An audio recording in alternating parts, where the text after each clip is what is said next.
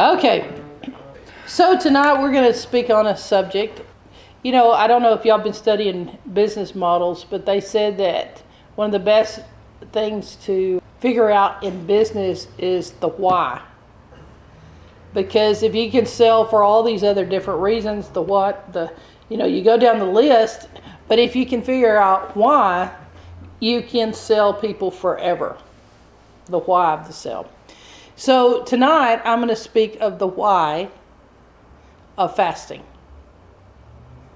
Because if you hear that you have to fast, all you do is lay down on the floor, groan, and just feel sorry for yourself. You know, it's kind of like my dad. He said that when they told him you need to fast 3 days before you pray for your wife for deliverance or pray for your wife to be set free, he was like, I've never missed a meal in my life. Mm-hmm.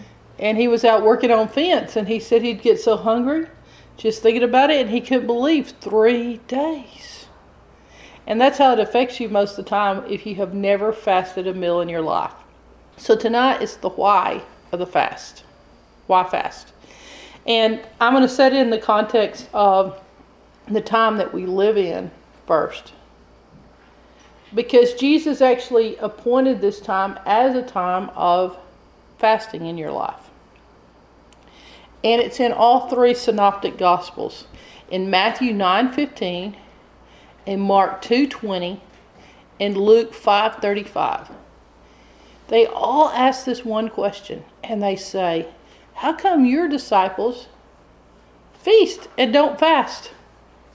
How come your disciples get to eat when John's disciples are always fasting? Now, of all the different ways Jesus could have answered that, why does he let his guys eat? And basically he told them it's because they're happy. It's because it's a good time. And so he said, you don't fast when the bridegroom's with you. But when the bridegroom is taken away, then my disciples will fast. And that's not just one writer that caught that sentence.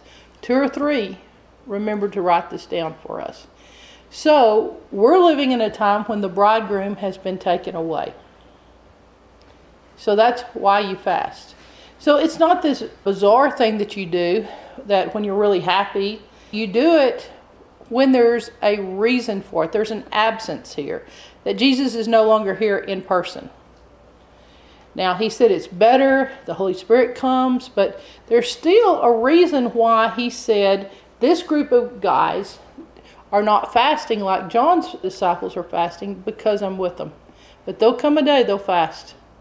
And there'll come a day we'll fast because we have to pull things down from heaven just like they did. So that is our beginning statement of we are in that season. That the bridegroom is no longer walking with us in the flesh. And so you will be pulling down things just like Jesus did because he fasted. So the reasons for fasting. Now, if you have not come across this passage, you are missing out on fasting.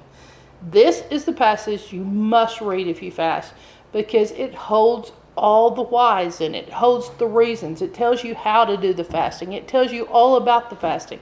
But it starts out in Isaiah 58 is your chapter for fasting.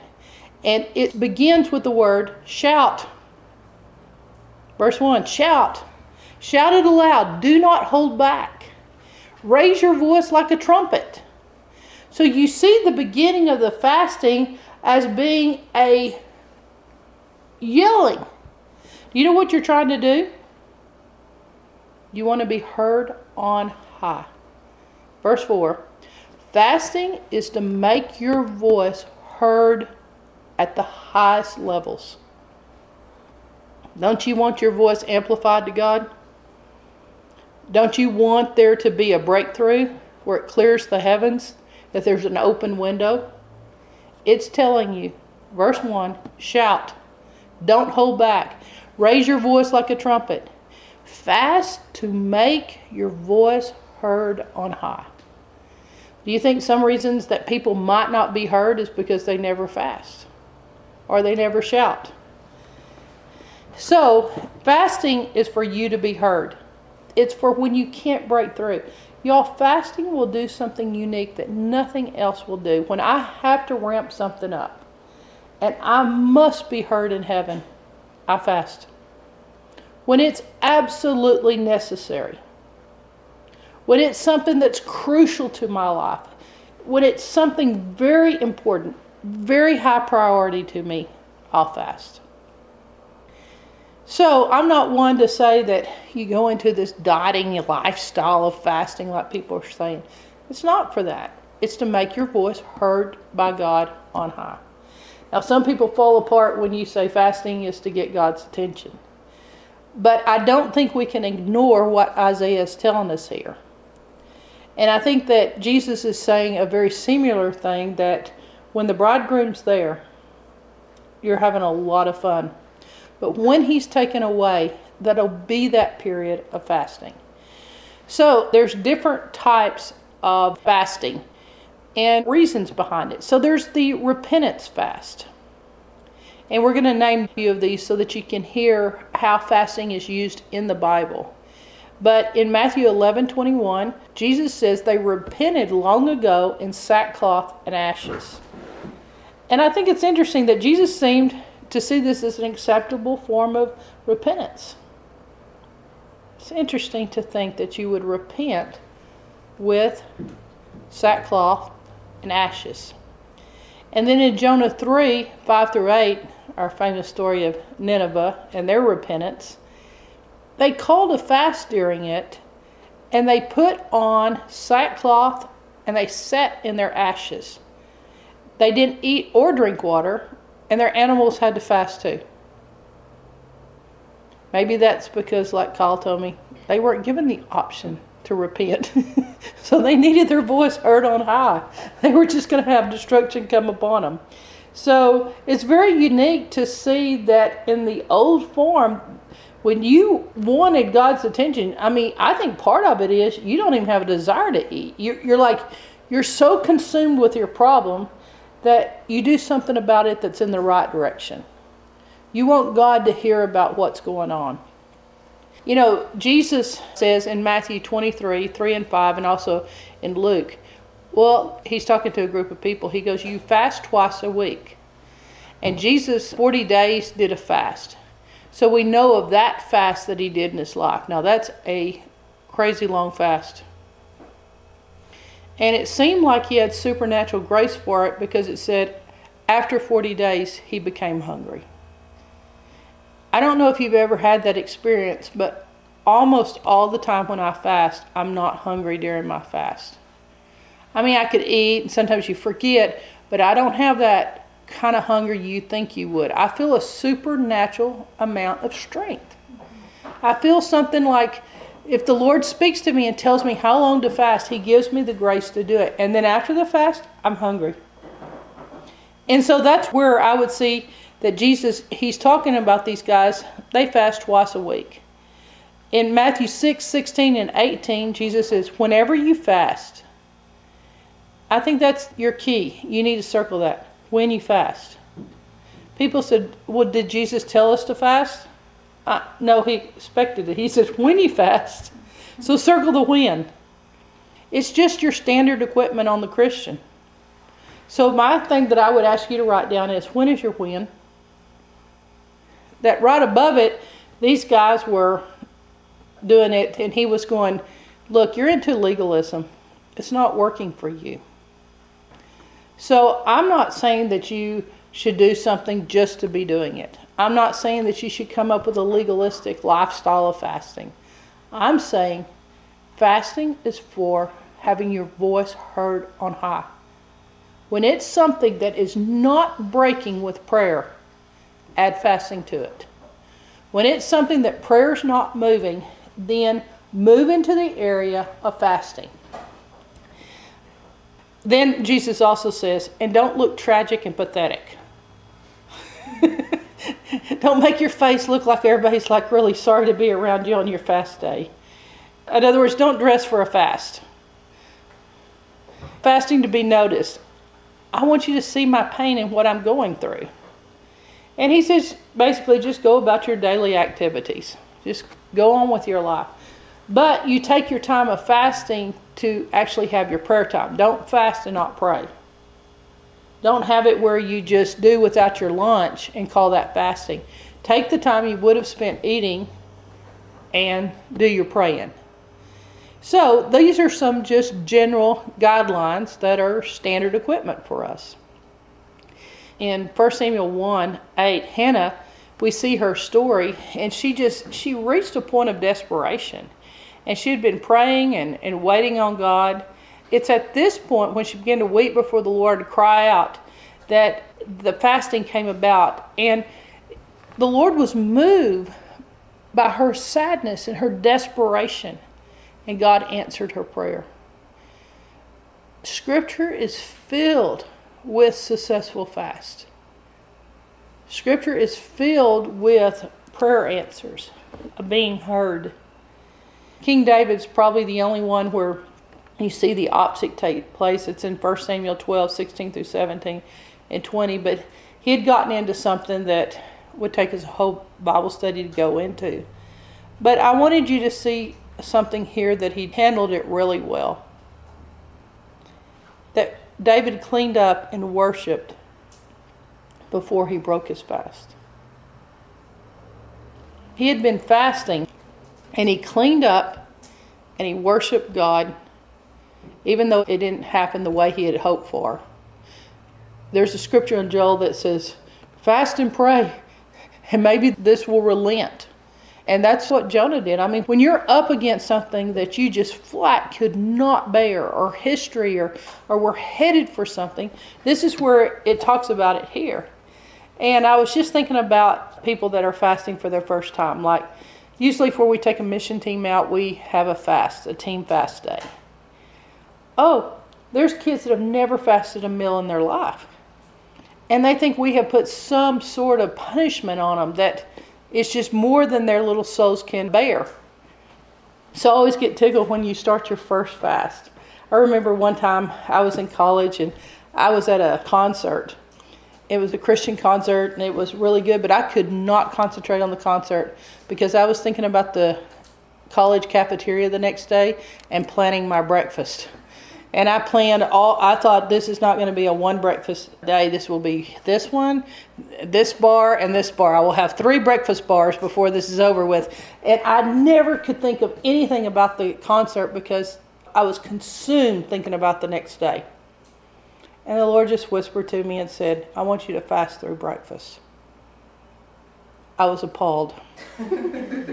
He was listening.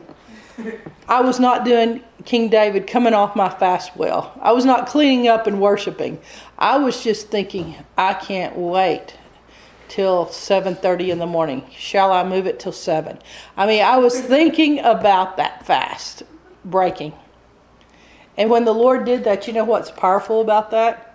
When I fasted through breakfast, it took that raging desire to just let your flesh go off of me.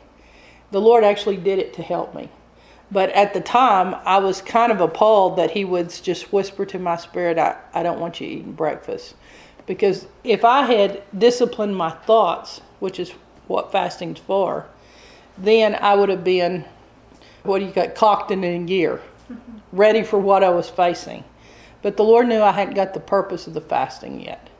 And when he asked me to do it through the next breakfast time, during that time I was able to get the reason I fasted inside of me. I was able to own what had happened. I was able to pull it down from heaven. You don't want to go through a fast and not bring it down. My little ones, when they first get off of a team fast, we had our house over here and I would be upstairs and going to bed. And I always thought about around midnight there is so much noise in my downstairs. And so what they were doing is they were breaking into my house, and at 12:01, the entire mission team was down there cooking. And I mean, when they had to fast a team day, I was meaning, I thought they understood, just fast a day. I thought they understood through the night. Oh no, I mean, they were rattling pans, they were cooking, the guys had brought all this food in. I mean, they're little flesh monsters. I think that's why they all were writing diaries. Dear Flesh Diary. because the fasting had not really snapped that hold that, your stomach has on you, that your appetites have on you. And so they weren't able to make it come across. In this passage, you have a very good picture of King David ending well, starting your fast well, and then cleaning up and worshiping and spending that time with the Lord and laying down your heart before the Lord. So there are problems that you see in the Bible that people fasted for. They'd have certain problems come up in their life and they would fast. In Esther 4:16, it's a powerful one of my favorites in understanding what you have to do. But to enable Esther to find favor with the king, he said, this was her guidelines: go gather together all the Jews who are in Susa and fast for me. Please ask the entire city of Susa to fast for me, every Jew. Wouldn't that be interesting if I said, would you get every Christian in Brownwood to pray for me? I'm fixing to go see this very important man. And I have to have a favorable decision from the Lord. Would everyone fast that I have favor and if there's a breakthrough? You're fasting for a breakthrough. She says, do not eat or drink for 3 days, day or night. See, she took her mission team and clarified. If you ever seen the Muslims fast at Ramadan, it's just like my little mission team. They just don't eat in daylight, but at night they eat. Their fasting is like the first year mission, a little attendance. And so, there's that word, attendance. And I and my attendants will fast for you as you do. When this is done, I will go to the king, and even though this is against the law, if I perish, I perish. So fasting gave her the courage to enter into a very difficult situation. So what the breakthrough does by fasting is it takes the problem that you have to push through your problem. You have to break through your problem. And fasting actually breaks through it in heaven first so that it comes down to earth. Like sometimes, have you ever felt a problem that's highly resistant to any solving? It just doesn't seem to have any answers that will solve this problem. Fasting is what brings the answers down. Like it'll open up the way so before you walk through it, you're not trying to do it just with your sheer strength. Instead of saying, not by might, not by power, but by my spirit, you're saying, I'm doing it by my might, I'm doing it by my strength, by my power, I'm trying to do it. And fasting is by the Spirit. It gets you where you're not having to do it in your own striving. And so that's what I see here, is that Esther paved her way to go to a difficult king before she ever faced him. So fasting is that prevention that you do. Now let me give you another verse that I was looking at today, and I thought, oh wow, I have never even studied this verse out real well. But Ezra 8, 21 through 23 and verse 31. It's fasting for a safe journey. He was carrying a lot of gold on him. And there were a lot of people who wanted that gold, called bandits. They were wearing face masks. There were a lot of people that were wanting it. So they fasted. In our missionaries' country, he'll tell me a lot of times, we fasted for our journey. And if I go on a journey, they'll all fast for my journey. It's a very strong custom among them because they have a lot of bandits. And so we may be fasting for somebody having to go into do an eviction. Go and may God be with you. And read this verse. I love how it's worded. And there by the Ahava Canal, I gave orders for all of us to fast and humble ourselves before the Lord. And we pray that He would give us a safe journey and protect us, our children, and our goods as we traveled. So, have you ever thought about fasting for your travel? Back then, travel was a big deal. If I was a Pony Express guy, I might have fasted before I took off. But when you see these pile-ups, you think, I didn't even give a prayer before I started this trip. I don't think that. I like praying before I start. But I know a lot of people that never give a prayer before they start on a drive. And I was coming home this last trip, taking Brother Jacob home, coming back, and I saw the worst wreck I've seen in a long time. It was an 18-wheeler, and a car pulled in front of him, and the car was just melted onto the front. You couldn't even imagine if the person could get out of it alive. And I was thinking, they didn't know that was going to be the last day of their life. I mean, it could have hit them any more terribly in the driver's seat than the way that looked.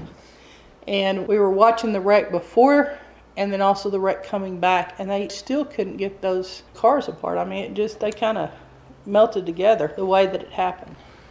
So I would say that I would consider prayer before you go on a trip.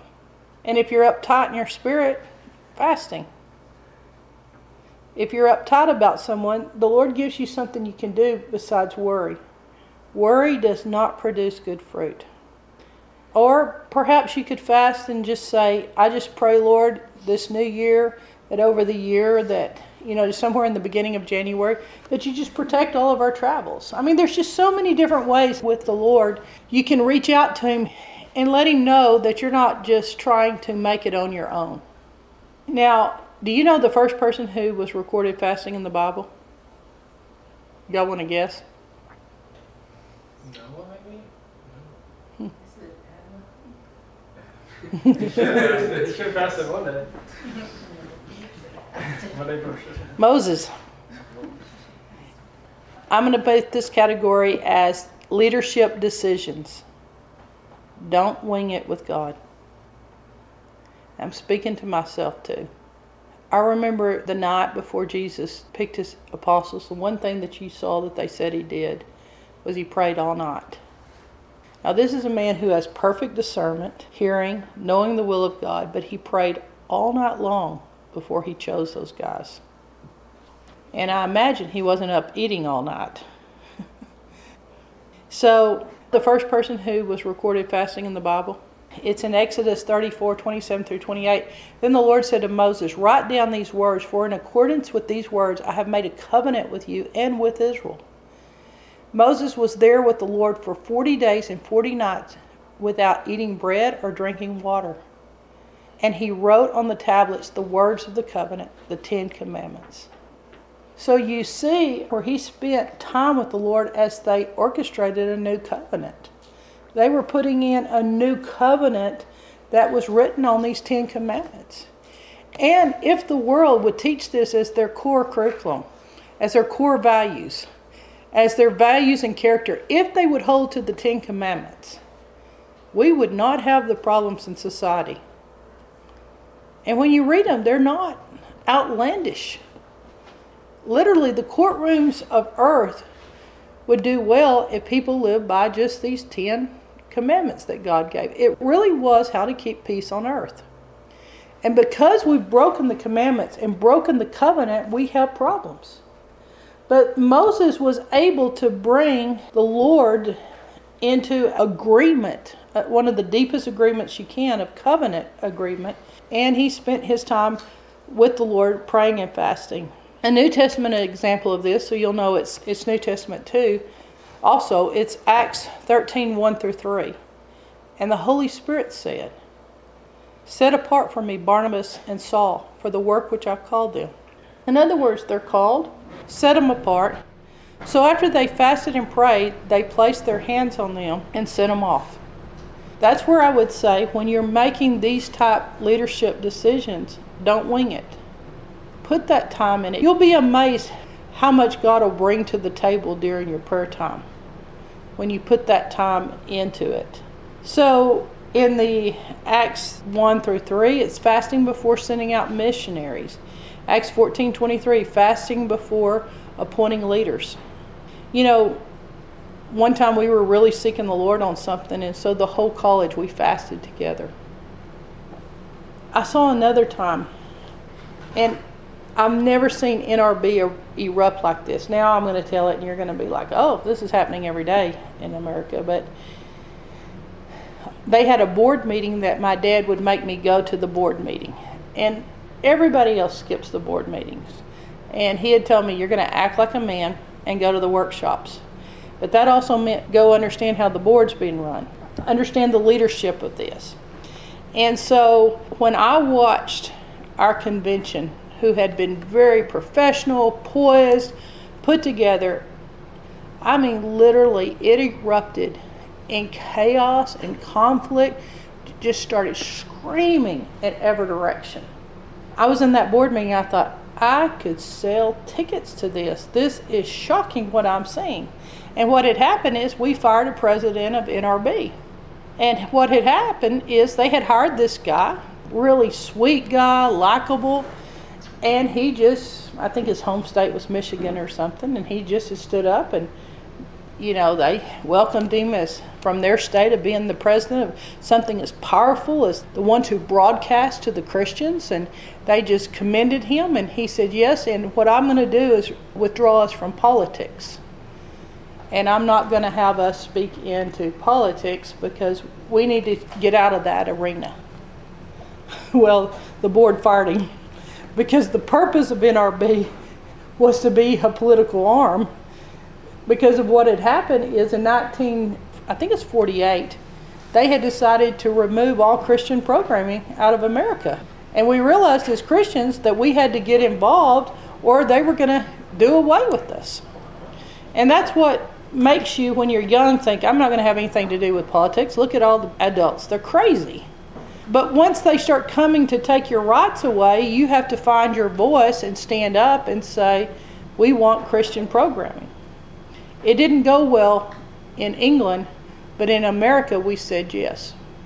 So NRB was like, that is not our policy. This is not our board rules. I mean, the whole foundation of us is to stay very politically engaged, to make sure that prayer still goes on in the Senate, to make sure that prayer is in our nation. I mean, we were very politically engaged. That's the purpose of being a Christian. We speak into culture. Well, anyway, when this issue came up, I mean, this guy was just average guy that had a huge ministry. When they fired him, one group got up and started screaming about slavery. And I was like, I wonder why they're screaming about slavery. He's white. It's like he's not blue. I was like, what's racial about it?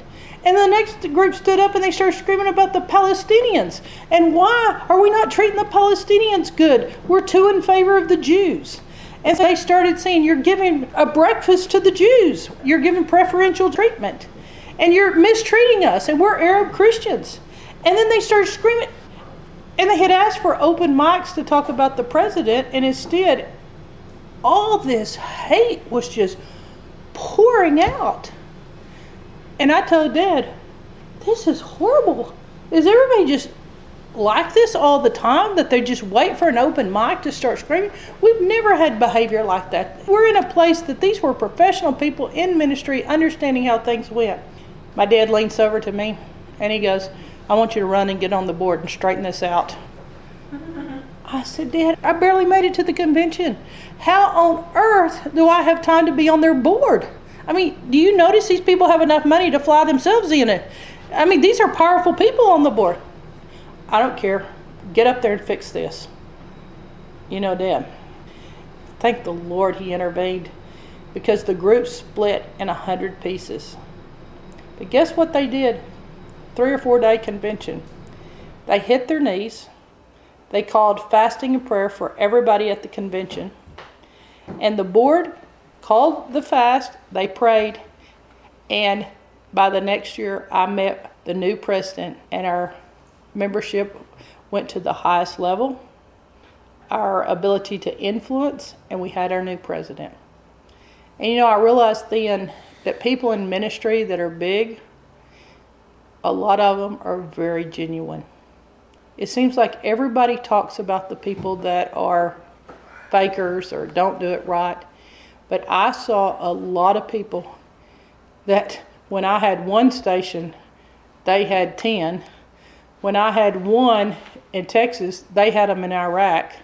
When I had one in peacetime, they had all types of things going on.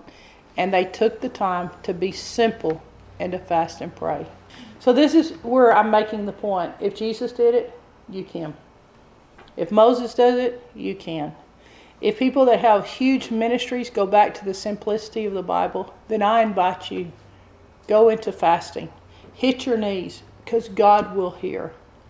And so as leadership, sometimes I think we just think that we should walk through any opportunity that presents itself, rather than really seeking the Lord of how can we do this to really get your heart on it. You know, in Judges 20 through 26, the Benjamites defeated Israel. And this is an odd one, but Israel fasted in defeat. It's interesting to think that you would fast after you were defeated.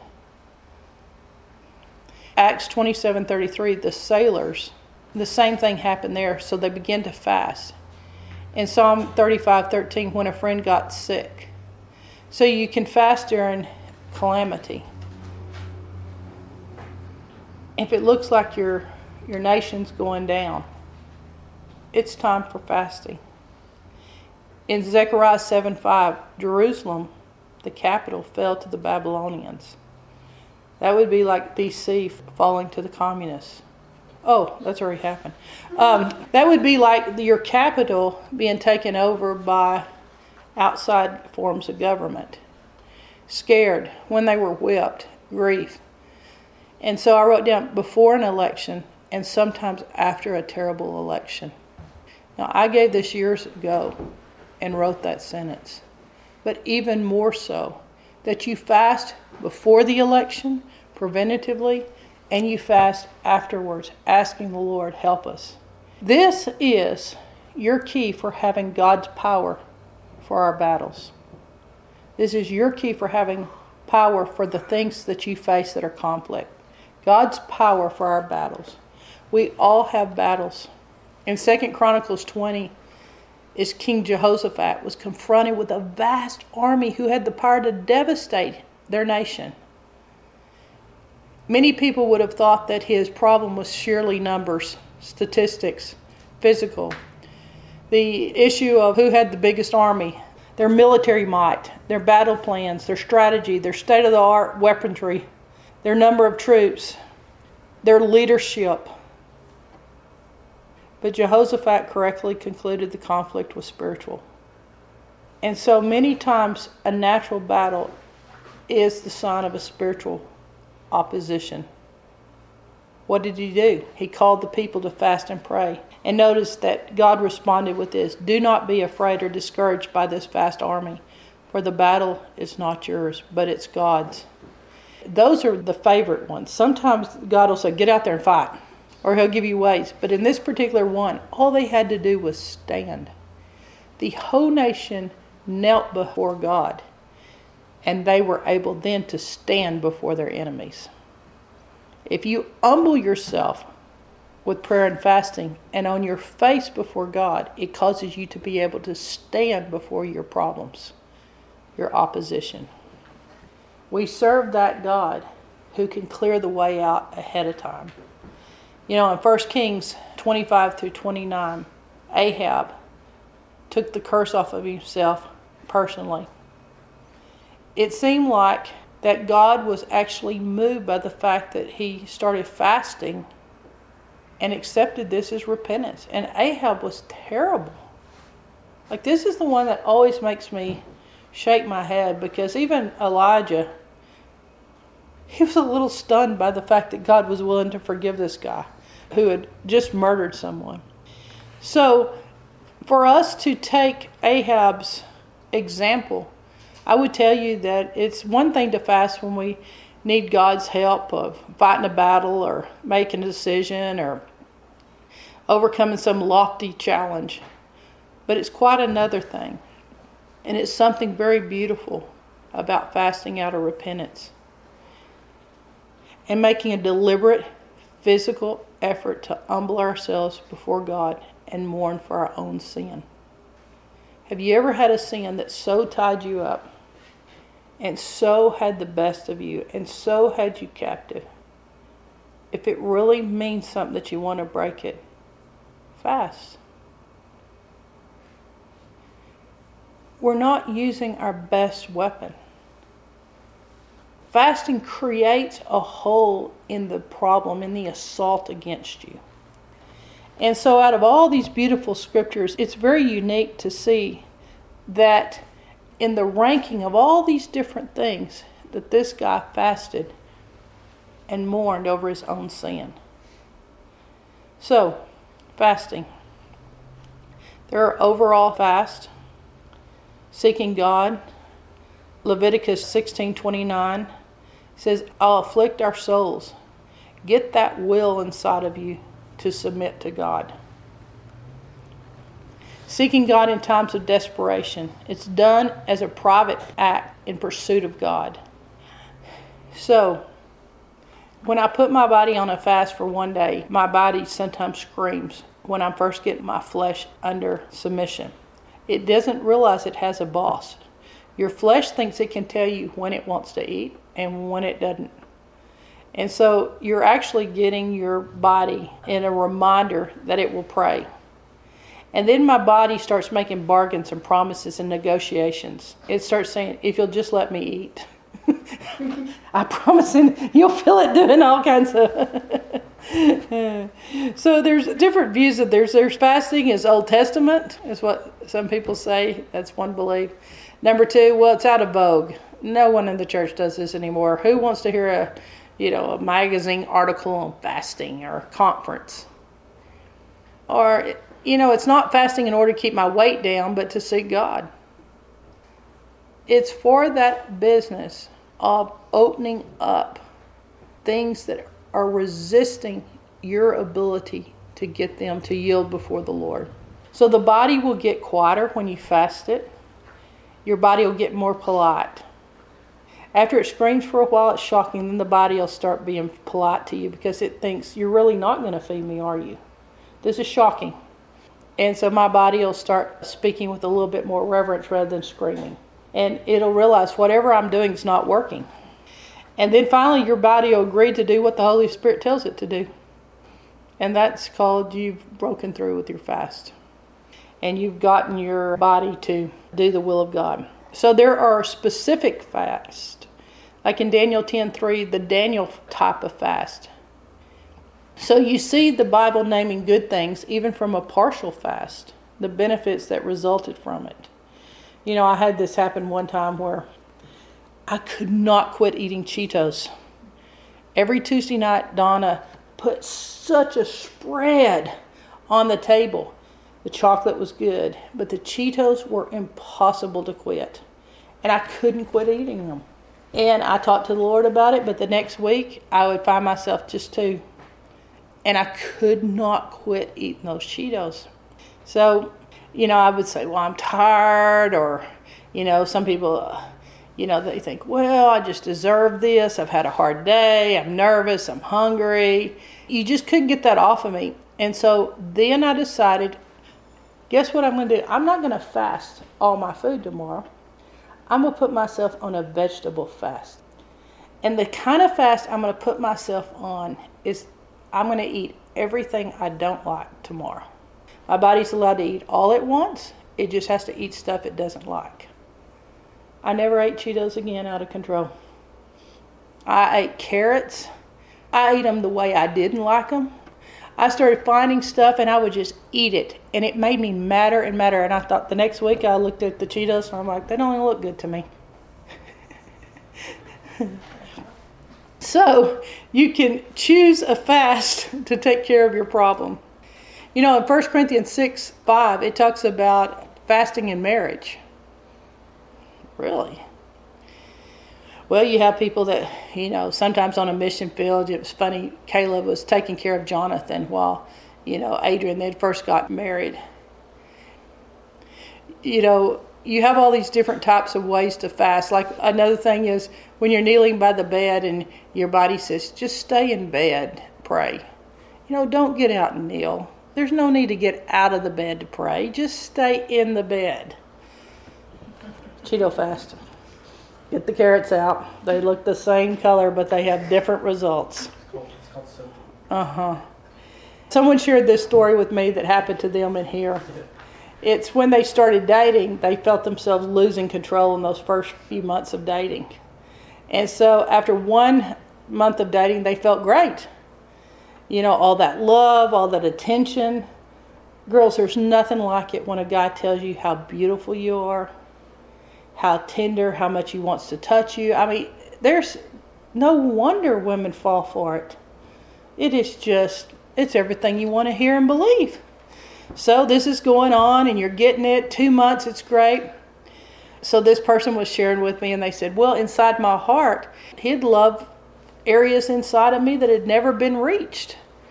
And, you know, it just can't get any better than this. So then the next month came. Suddenly, the person was telling me this particular month, whoa, we can't keep this up. It's not feeling quite so good now. Then the next month, complete frustration. And they said they never crossed a line, but the body was unreasonable. The body was in control, and it planned to stay that way. And they were like, we're not to that point that we're ready to commit to marriage. We're not that point, so it's going to be a long dating period. We're not going to make it to the end. And so what are they going to do? Do they eat carrots? I mean, what are they going to do? And so they declared the month of August a dating fast. 1 month, no touching. So they'd had 3 or 4, but they were just like, and they hadn't gotten to the point that they had slipped or had anything, but they just said 1 month of just being together but no touching. What was funny, they said the power of it broke. And it obeyed for the length of time that they dated. So they dated, you know, whatever their, I don't know if it was a year and a half before they got married. And they never compromised. On the wedding night, they went off their fast. Now, September, they started back and they started holding hands and kissing again, and everything was under control. The body obeyed. If you fast it with your body can take it then. It's funny. It'll tell you, I can't take it, I can't take it, I can't take it. But have a few good months. Fill up all those reserves, but stop it before there's ever even the start of a problem. You can stop it right before the problem starts and just say, because if you go over that line, it's hard. So stay back from it. Put yourself on an agreed upon fast, and it won't hurt the love in it. You'll come back in the next month of September. You'll be strong as ever, and boy, will you have a good honeymoon. And that's how you can do it. If you make up your mind, that's what it's going to look like. So I'm sure that's what Paul was talking about in 1 Corinthians 6-5. You just make up your mind. This is what I'm going to do. Do I believe in not having love? I believe in having the best kind of love. A love that will last forever, where you're crazy in love. Kind that makes you lie under lamps, street lights, and it's for no good reason. I believe in being blinded by love. I'm not one of these that puts such tight restrictions on you can't make it. But if you cross over into triggers, it gets difficult. Stay one step back, but enjoy the romance. Did you know this kind of love sets a foundation for the rest of your marriage? You need to have romance. It's clean. It's meant by God to be there. Just don't let it take over. Have fun.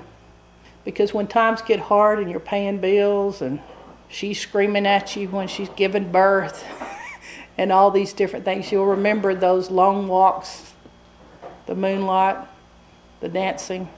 You'll remember it. But keep it at a good pace. Fasting. Fasting can appear in lack of vegetables and months of hand-holding and some months of just saying, I'm stopping. I'm treating you like you're my grandmother. In Luke 2:37, Anna fasted and prayed night and day. This lady was one of those type people that just was a continuous lifestyle of praying and fasting. You know, foreigners do this. Most Americans don't. But what's interesting about this is foreigners also have very unusual results in prayer. So I'm not trying to create that in you, but I am trying to give you a way to win when you're praying. I don't want you to miss something important. If there's a brass heavens, you can't get your prayers going through when nothing you're doing is working. Staying prayed and fasted up, walking into a situation connected. It does get God's attention. It's serious. It means business. People don't like me to say this. There's much prayer failure in the American church. You know, in Mark 9:17-22, sometimes you look at your little prayer project and it's laying in the fire. And it doesn't look too good. And the disciples were not real happy with the guy brought to them. You know, Jesus had told them, you got authority to cast them out, and they're looking at their little prayer project, and he's foaming at the mouth, rolling around, trying to drown himself, and he's grinding his teeth. Jesus isn't really complimentary there. He says some choice things to the disciples about failure. He does not encourage them for trying and say, you'll do better next time, or just most people don't even try, at least you tried. He's very Jewish. And so after he got through chewing on them and saying, how much am I going to have to keep doing your work for you? In verse 28, they privately asked him, why did we fail? And Jesus did not say to them, because it wasn't God's will. And you were praying for someone that it wasn't God's will to deliver. Don't you know that? It's good for the family to have an afflicted son. It just teaches them to depend more on God. You know, it builds strength. Is that what he said? He said failure. He made them own it. He didn't make a friendship with failure. He didn't call it a good thing. Jesus didn't use any encouragement when they failed. Well, you tried. Let's just take an honest look at it. In verse 29, he names 2 connections that came unplugged. He said there was some wiring issue. You need to walk into a situation connected. And he says this kind comes out by, and then pause. He says this is a more difficult type. This kind comes out by. So there are some that'll give you more fight than others. Sometimes you have to regroup. It's best to go into it prayer and fasting. What does prayer and fasting do? Move the devil? Move God? Move our spirit? Move our flesh? People have tried to answer that forever. But I can say, as one pastor said, it's a prayer summons and it's invitation to seek God. What Jesus told them is this type comes out by prayer and fasting. In other words, he's saying, go back and do your homework. You came into this situation unprepared. The Father which sees you in secret shall reward you openly. Some fast and don't expect much from it. There's obvious benefits. It's not just a spiritual routine or a ritual. You're not a monk. This is not a chant. This is something where you're spending that time with God, praying into it and fasting to blow up those obstacles in front of you. And it is a deeper connection. And when Jesus named their failure, he was like, go back and reconnect to God and spend that quality time. Too many times we're trying to wing it. Our authority, different parts. So, this is what I had started out with in Isaiah 58. A whole chapter on fasting. And this is your promises. This is what it promises fasting will do for you. In verse 6 and 8, when it won't yield to anything else, fasting breaks yokes. Think of what a yoke is. Fasting breaks the yoke. So many things can happen to you that are so bad, it scares you. And you'll get yourself prepared to have authority. You know, Letourneau is a famous guy. He started college. My dad always enjoyed reading about him. He was from Texas. But I read something about his life. What got him famous? He had a problem that was happening to the whole nation, and he solved a national problem. What was happening is when they flipped the ships upside down, this was World War II, the brackets and the bolts would break. It'd snap. And so Letourneau fasted for 3 days for the answer. And God showed him, and they were able to produce ships faster than any of the Germans' ships or the Japanese ships could be put out in their production. He beat the Germans and the Japs by the answer God told him. And he made a lot of money. What was very interesting about him was he made God a deal. He said, I'll tithe 90% and I'll live on 10%. And so he made a 90-10 deal with God, but it was opposite than most people's 10 and 90. And that's what made L'Eternier famous.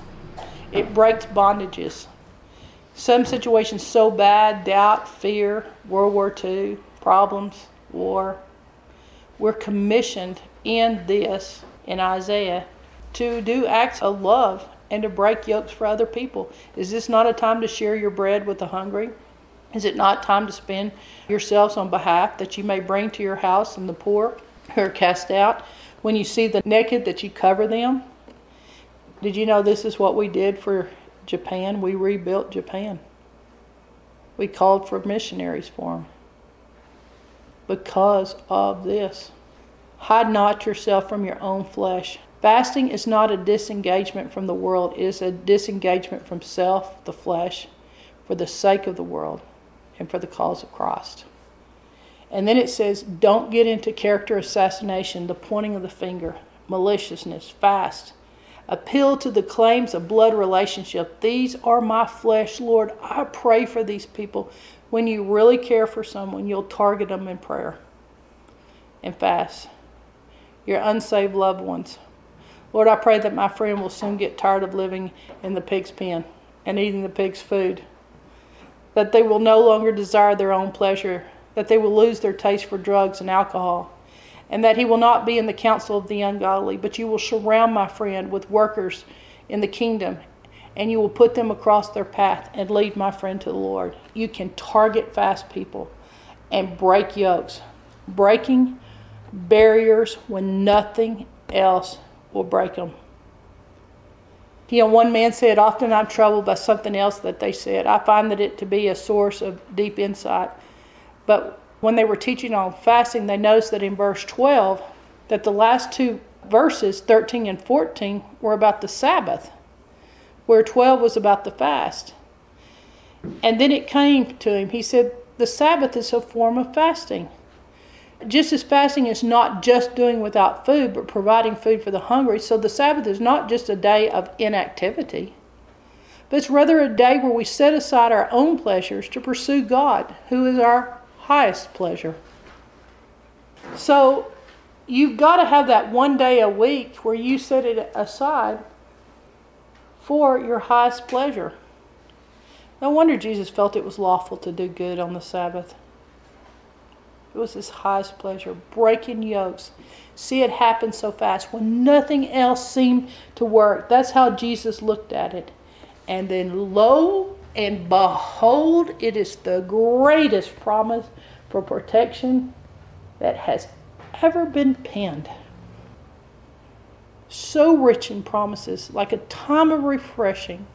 Notice what it tells us in verse 8 that will happen. Then your light shall break forth like the morning. It is like water gushing forth. Then your healing will speed forth speedily. Like when you can't get healing. And then suddenly it will just speed up your healing. That thing that's been taking so long. And your righteousness shall go before you. And then the glory of the Lord will be your rear guard. I'm telling you, sometimes you get shot in the back. Sometimes something happens on the backside. It's that sneaky cobra, whatever sneaks up on you. I'm going to tell you that the one thing that people have always said, well, there's no armor for the backside. I'm telling you, fasting is what protects the backside. Where something doesn't come out of nowhere and take you down. I love this. Your light will break forth. Your healing will speed up. Your righteousness shall go before you. And the glory of the Lord will be your rear guard. God's glory. That is amazing to me to think about God's glory. Then the Lord will guide you always, and He will satisfy your needs and refresh your frame. You will be like a well-watered garden and like a spring whose waters never fail. You know, authority. You've already won the battle in your prayer closet. And as you fast and really spend that time praying to God, you will be shocked that this is the best kept answer that nobody preaches of what to do when nothing else seems to be working. Amen.